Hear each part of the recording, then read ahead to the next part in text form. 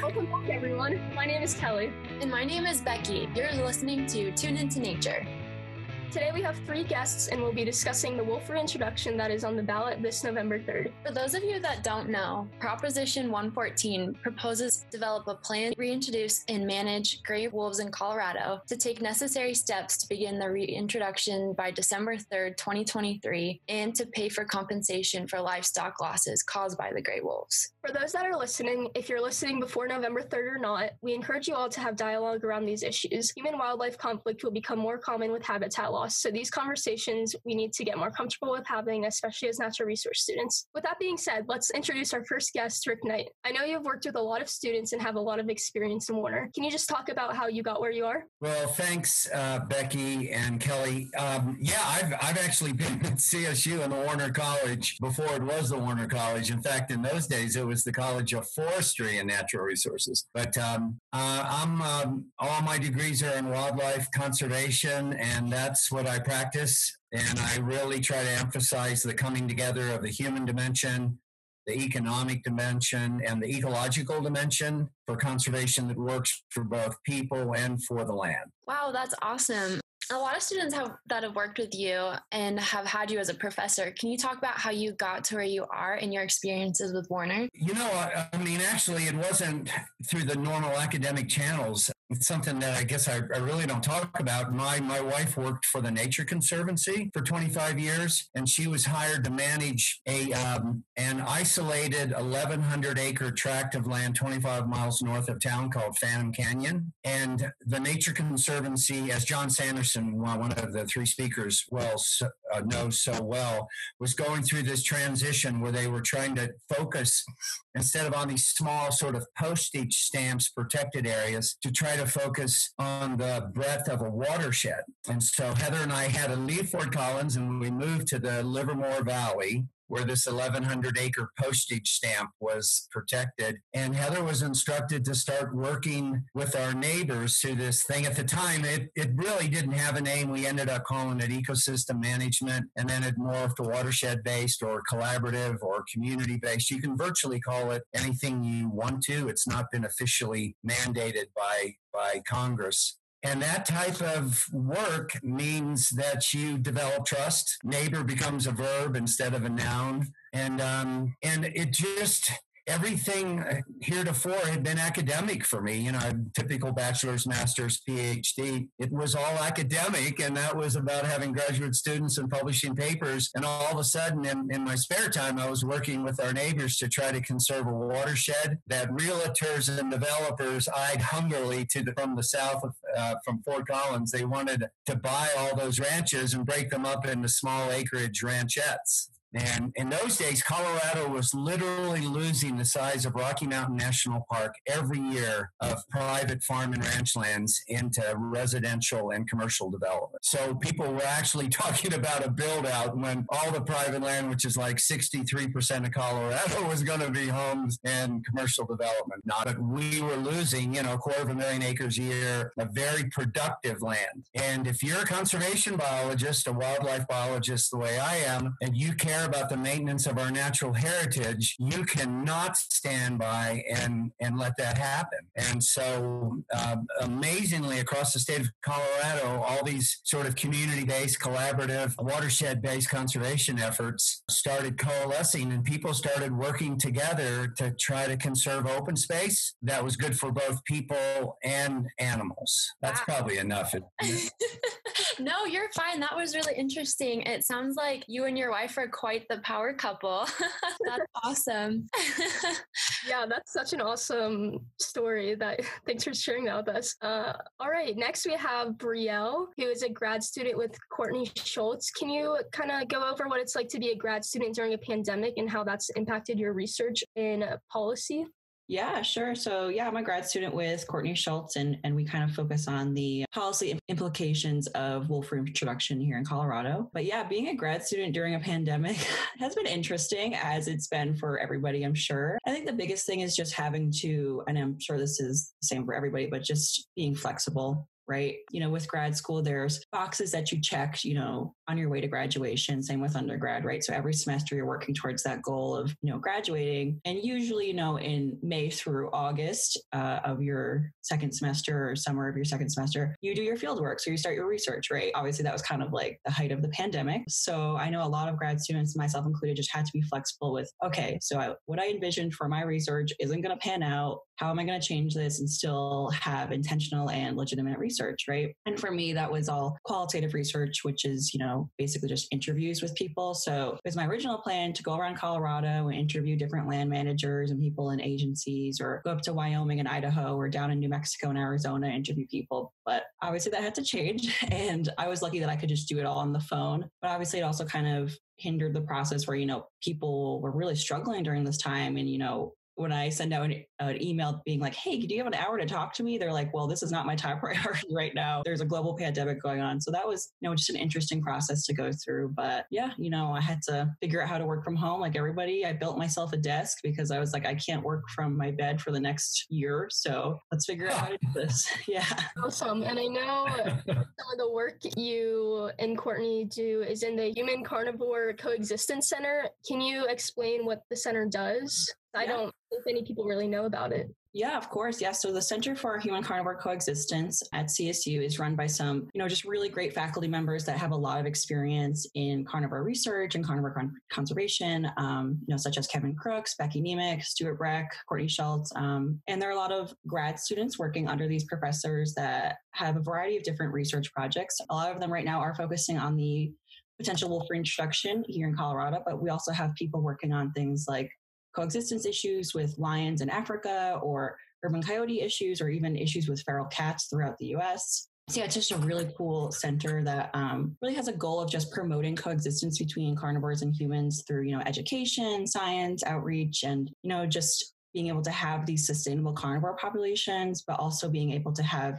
human endeavors thrive with just very minimal conflict. Thank you, Brielle, for sharing all of that. That was helpful. And I'm just going to segue into our final panelist, who is John Sanderson. John, do you want to tell us a little bit about yourself? Yeah, but yes, I do very much, but I'm happy to. Thank you for having me here today. I first want to respond a tiny bit to Rick and Brielle. To Kelly's comment about Rick and Heather being quite the couple, they are extraordinary individuals, and they've collectively and individually had a tremendous impact on conservation in Colorado and throughout the West. Northwest of Fort Collins, true, in the Phantom Canyon area, but the area they've touched is much larger than that. And the reason one of the reasons that's worth knowing for actual and prospective students here at CSU is that so many people come to CSU because they want to make the world a better place.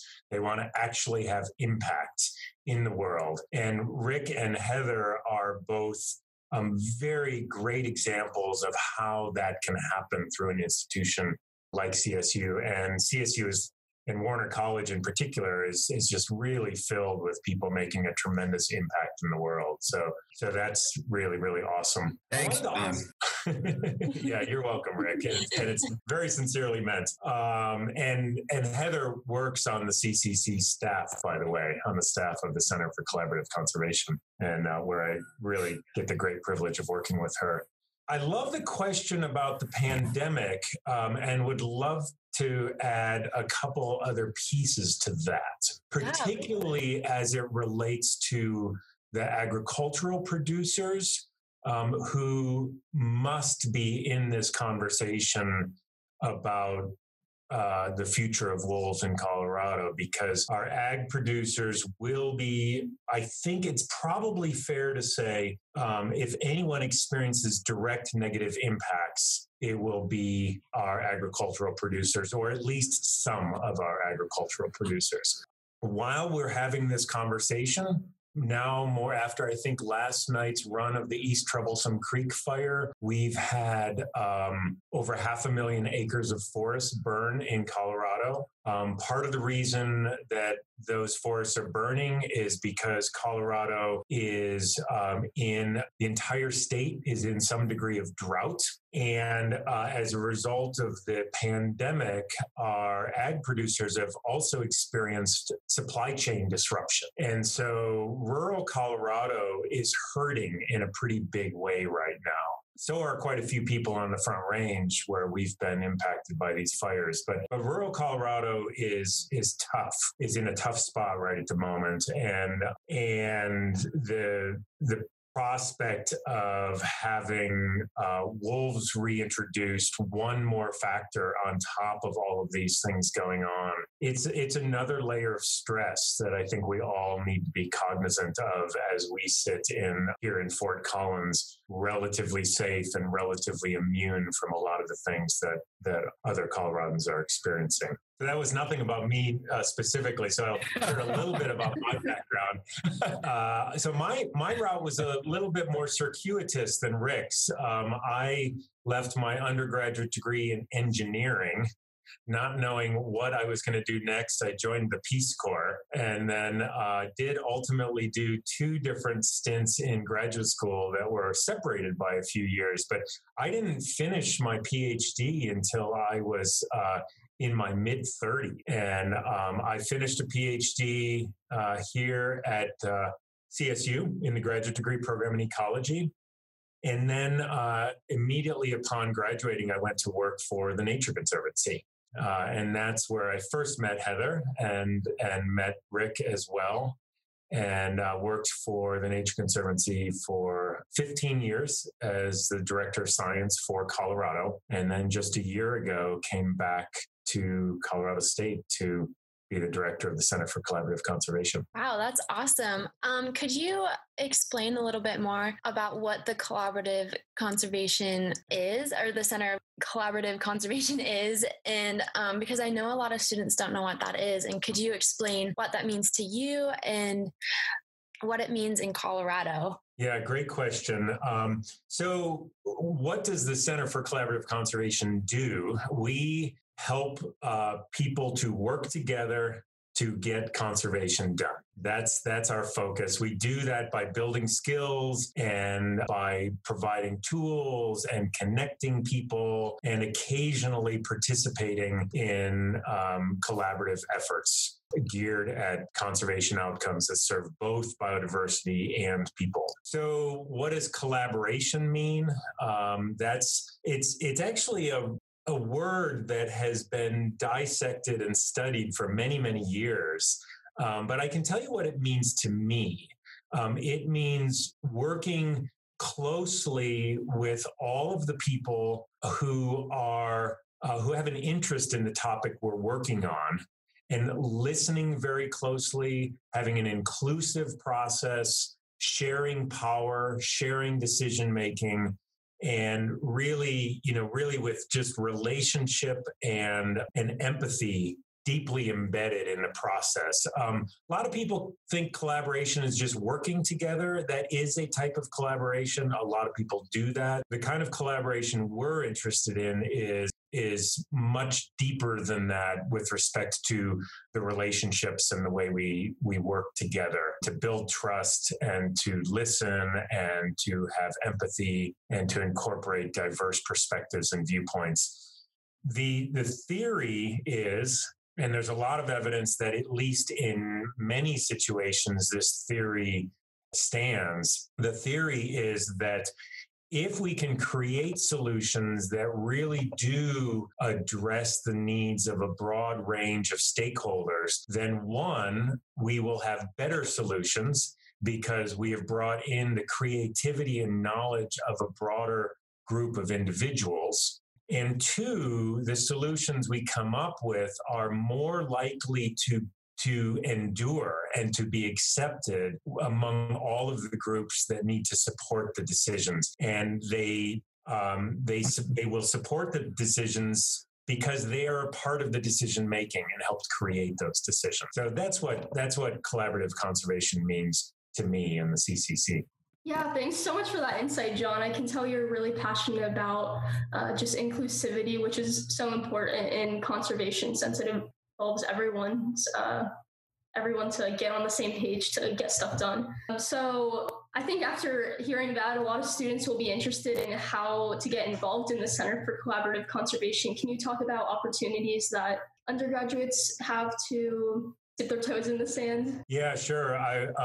So there are quite a number of different ways that you can see what we're doing and sometimes actually participate in what we're doing. We do a number of things that are right now all virtual, but kind of outreachy, sharing things through webinars and so forth, where we share insights into our work. You're welcome to show up to any of those.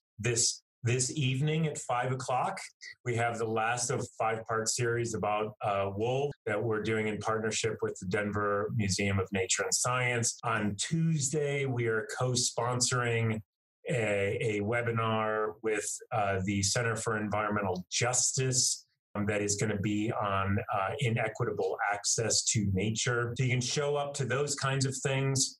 There are occasionally volunteer opportunities. A big one that's still a year off, but is going to come at us really fast, is that we put on every 18 months, we put on a conference that for the Western Collaborative Conservation Network, which is a group of hundreds of individuals across the West who meet to share learning and share insights and tools and so forth. That meeting is going to be in Montana next fall, and we're going to need a slew of volunteers to plan for that meeting and to pull it off. We occasionally hire interns. Anything that we're going to hire an intern for, we will post on Handshake. So pay attention to that and feel free to take a look at our website, because we'll also post any opportunities on the website as well. Wow, that sounds like quite a lot of different opportunities. And it's only just going to get crazier, I think, for you guys now that we're talking about introducing wolves and the proposal 114. So my next question for you guys is kind of open-ended, so anybody can answer this, or everyone can answer this. And it is, what things should people keep in mind about this issue? You can go first, Rick, and then I'll follow up. Okay, well, I mean, one way I think to possibly, a statement that I could make to possibly pose to get people to think about this issue, and it doesn't matter what I think, but I can kind of set it up this way. I am absolutely for wolf reintroduction, or I should put it this way, I guess. I am not against wolf reintroduction. But what I am for is reintroducing wolves, so the wolves find themselves in a receptive environment as opposed to an extremely hostile environment, which they encountered in the Northern Rockies. There was so much rural hostility to wolves that I just felt sorry for the wolves, because they didn't have a whole lot of friends out there. So I'm for that, but I'm also for wolves finding themselves in an environment in which the people feel like all their concerns and fears, potential economic hardships have been addressed. And so, in other words, getting the human and the ecological dimensions right together, I have no doubt that we can reintroduce wolves into Colorado. And I don't want to trivialize that so it comes across as though that's simple. You know, you just back an 18-wheeler onto a piece of public land and open the door, and the wolves go out. And they start breeding like dogs, and the next thing you know, you've got wolves falling off the trees. I know we can do that, though. The hard part is getting the human dimension right, because it's so nuanced. I mean, and in fact, a real danger of focusing on the human dimension is generalizing, for like rural communities. There's actually plenty of people in rural communities that are in favor of having wolves. But it's so much more complicated, particularly that human dimension. The information spreads on that through social media in so many complex, hard to actually address ways. And so it just leaves you shaking your head and wish that you had a second chance to do it better and to get it right. And the interesting thing about it, we have learned culturally so much about reintroducing wolves through the Northern Rocky experience. And I guess we could include Arizona and New Mexico experience as well. I should include those. I think we've learned so much about those. Colorado is in this unusual situation where we can do it better. We can, practice adaptive management and take all the lessons that people are willing to share in the American Southwest and the Northern Rockies, and we can make sure those are implemented in the Colorado experiment. So both wolves and people get along much better together than what's occurred elsewhere. Yeah, that's an amazing perspective. I've talked with wildlife biologists about any wildlife reintroduction, and one of them told me that there's no point in reintroducing wildlife if the local community is not for it, because it'll break all those ties that between wildlife biologists and the local community, and the animal usually ends up being shot at. So like all the money that went into reintroducing those animals is wasted, and it just turns into a big mess. And I've really been thinking about that a lot with this wolf reintroduction. So yeah, Brielle, I know you were wanting to say something next about this. Yeah, sure. I think Rick said a lot of points that I would say as well, but I think something that just came to mind too is just because Rick brought up public lands, right? So we'll probably be, if reintroduction passes, we'll be reintroducing on public lands. But, the extent of public lands, it gives us such a unique opportunity for biodiversity conservation and just restoration, throughout all of the U.S. But at the same time, we do really need to remember the history of these public lands and that there are so many users and so many communities that depend on these areas. And it just makes the issue really complex, and it makes it one that, needs intentional stakeholder engagement. There are so many different communities and communities of users around these public areas that we need to have relationships with if we're going to be doing these conservation efforts, right? And it's just all about, making sure there's understanding of other people's perspectives, and just, it's just a critical part of the equation. Something else that comes to mind, which I think is often overlooked in reintroductions, or just when people are thinking about wolf reintroduction, is just, we can't just go out there and dump wolves on public lands, though. We can't just take a trailer and dump them out there, because there are so many legal barriers and protections that are afforded to wolves. Right now the wolf is considered an endangered species in Colorado, and is afforded major protections under the Endangered Species Act, which, if you look at that law, is rather substantive and has a lot of pretty strict requirements, right? I mean, there are some flexibilities that you can have through the Endangered Species Act when reintroducing, but it still does give the wolf a lot of protections, right? But also, if you look at it, at a larger scale, there is currently a rule proposed to federally delist the wolf, which would completely change how we're able to manage and reintroduce, which I think is something people don't really know, is that there's different authorities if a wolf is endangered, right? So if a wolf is endangered, it'd be the Fish and Wildlife Service that has authority. But if that ruling goes through to federally delist, then we can have a state reintroduction. So Colorado Parks and Wildlife could have that authority to reintroduce. And you're just looking at two very different reintroductions and different management plans, I would say, depending on if that rule goes through. And that rule was proposed in 2019. So it honestly could go through any day now. And yeah, I think there's just a lot up in the air, and there's a lot of complexities to this. And it's just, there's no way that we're just going to go out there and dump the wolves. There's a lot of legal barriers to go around as well.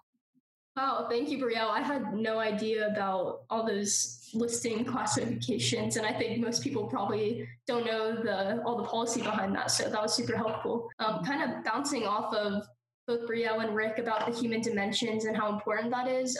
John, obviously you're really involved in that with collaborative conservation. Can you speak about some of the safety concerns that are some of the main arguments against the wolf reintroduction for the human dimensions aspect of it all? Yeah, sure. I can talk to that a little bit, but I'll start by mentioning that the Center for Human Carnivore Coexistence, Center for Collaborative Conservation, and CSU Extension created a series of 12 wolf information sheets. And we believe that these are perhaps the best, most comprehensive and reliable source of information on wolves that are available in the public sphere right now. Because if you just search the web for Colorado wolves or spend any time on social media, you're going to see some things that are worth paying attention to, and you're going to see a lot of stuff that is rhetoric and exaggerated and misleading. And so we tried very hard in these wolf information sheets to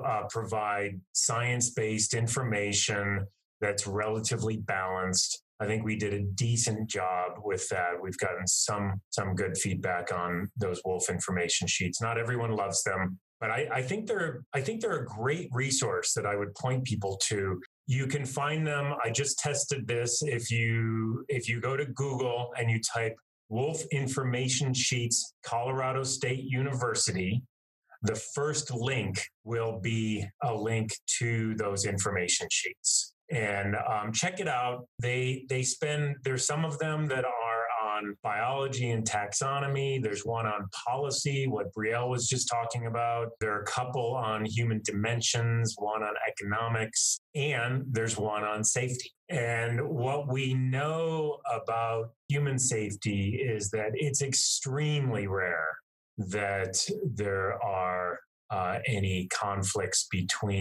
direct conflicts between wolves and people where wolves are attacking people. It's extremely rare. In the entire 20th century, there was, I think, if I'm recalling correctly from the info sheet, not a single verified death of a human being in North America from a wolf attack. There were a couple of incidents where people were injured, but the likelihood of injury and definitely the likelihood of death are extremely, extremely small. This evening, we're actually going to be talking about living with wolves in my last episode at the Denver Museum of Nature and Science. And we'll be hearing from Kim Skylander, who works on my staff. And she lived for 7 years in Silver Bay, Minnesota. And she used to have wolves walking up and down the streets, like whole packs of wolves walking up and down the streets in front of her house. And there was never experienced any harm to people at all. Now, pets, it can be a little bit different,